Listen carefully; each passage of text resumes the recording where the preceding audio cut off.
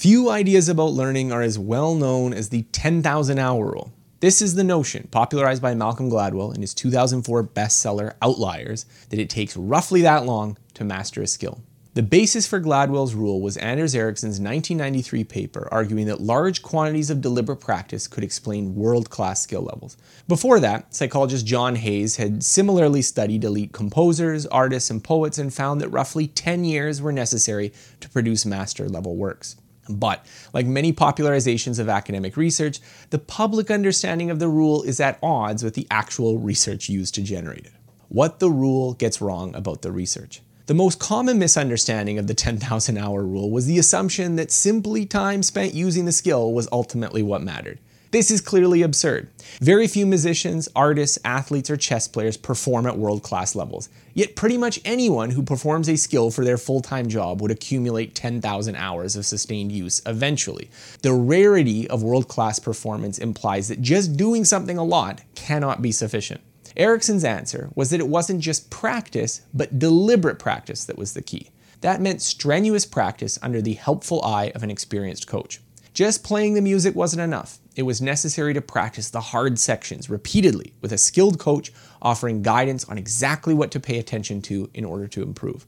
This is not a subtle distinction. A common view of skill development is that extensive practice assists learning by making the mental actions increasingly automatic. Thus, you learn to read by first painstakingly recognizing the letters, then recognizing them easily, until finally you're not even aware you're recognizing the letters at all. You simply read the text.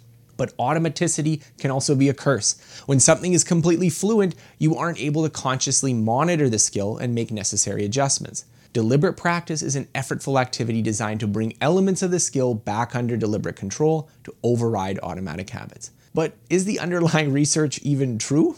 The research argued deliberate practice, not just doing something a lot, was what counted toward the 10,000 hours. But is that even true? Ericsson's research has faced at least two lines of critique over the years since it has become popular. The first was Ericsson's emphasis on practice over talent. In his view, if large quantities of effortful practice could explain world-class performance, why do we need the residual concept of talent? But other psychologists disagreed, arguing that learning rates often differ between individuals in ways that can't simply be explained by practice alone.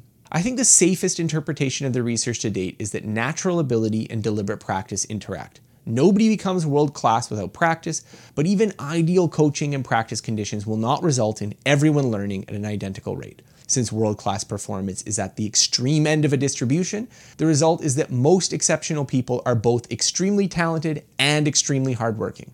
Those who are merely one or the other don't make the cut. As a practical matter, this is mostly an issue for elite levels of skills. For skills you want to be decent at, I think practice tends to matter more simply because it's easier to compensate for a lack of talent by working harder.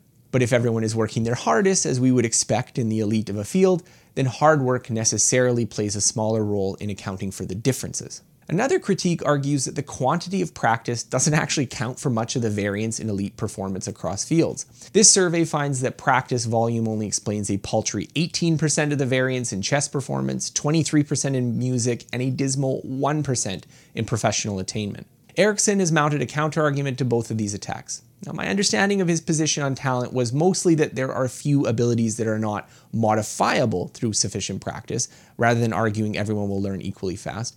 He also wrote a rebuttal to the finding that deliberate practice doesn't explain much by arguing that the studies reviewed mixed together deliberate practice and just time spent using a skill. Now, it's also possible that the low correlation of practice and professional achievement is just that most professionals don't do that much practice, which means that there is a great opportunity if you do.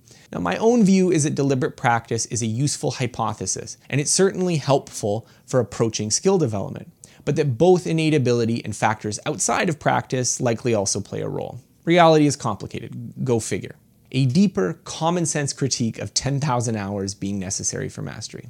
But to me, all of this is besides the point. The 10,000 hour rule cannot be a rule of learning simply because it describes a social phenomenon and not a cognitive one. Let me explain. What makes someone a world-class performer in a field isn't an objective level of skill, but their ranking in a skill compared to other practitioners. Being an elite chess player isn't based on some objective measure of chess ability, but an implicit comparison to all the other chess players. Erickson himself cites evidence that musicians have gotten better over the centuries as instruction has begun earlier and more successful teaching and practice approaches have developed. He cites songs that were considered unplayable by their composers, but which have since been performed by increasingly adroit performers. Similarly, advances in human performance can be seen across many fields, from athletics to chess to video games. Since objective levels of ability have risen over time, the bar for what constitutes elite performance is continuously going up. But since world-class performance is a social phenomenon, then the quantity of practice or talent needed to achieve it depends entirely on how much other people invest in the skill. The more competitive a field, all else being equal, should require more time to master simply because there are more people who have invested large quantities of deliberate practice time. So, consider two different fields, one with 100 performers and one with 100,000 performers. Suppose as well that practice time in the field follows some kind of regular distribution, and that practice is the only variable explaining attainment. To be the top 10% for the first field will necessarily require a lot less practice than to be in the top 10% for the second, simply because the latter is a much more rarefied group. Of course, practice probably isn't the only variable for attainment, and some fields encourage people to devote their entire lives to pursuing excellence, whereas others aren't highly valued in our society, so outside of a few obsessive nerds, nobody invests much time getting really good at them. Thus, the real formula for world-class talent would need to consider how many people practice in the field, the distribution of deliberate practice quantity by people in the field, so some fields may inspire more devotion than others, the cutoff for being considered world-class or elite in performance, and the relative contribution of practice and other variables such as chance, talent, favoritism, etc. For skills where there are consistent returns to practice, large quantities of practitioners who generally practice a lot, and a high bar for being considered world-class, the amount of practice needed to achieve mastery would probably be a lot more than 10,000 hours. In contrast, skills that were mostly talent or luck, few practitioners or little devotion to practice, or modest thresholds for being considered successful, the amount of practice needed might be quite modest to reach elite levels.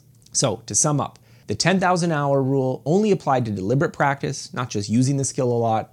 Talent probably matters, even if practice does too. The amount of variance explained by practice in different fields is variable, but it's certainly not 100%.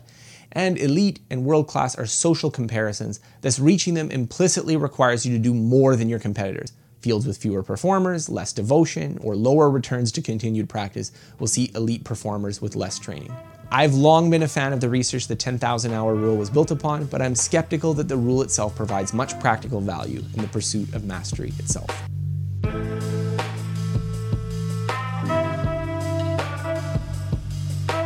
Thanks for listening to this episode. If you'd like to get 5 of my audiobooks for free, just go to scotthyoung.com/podcast.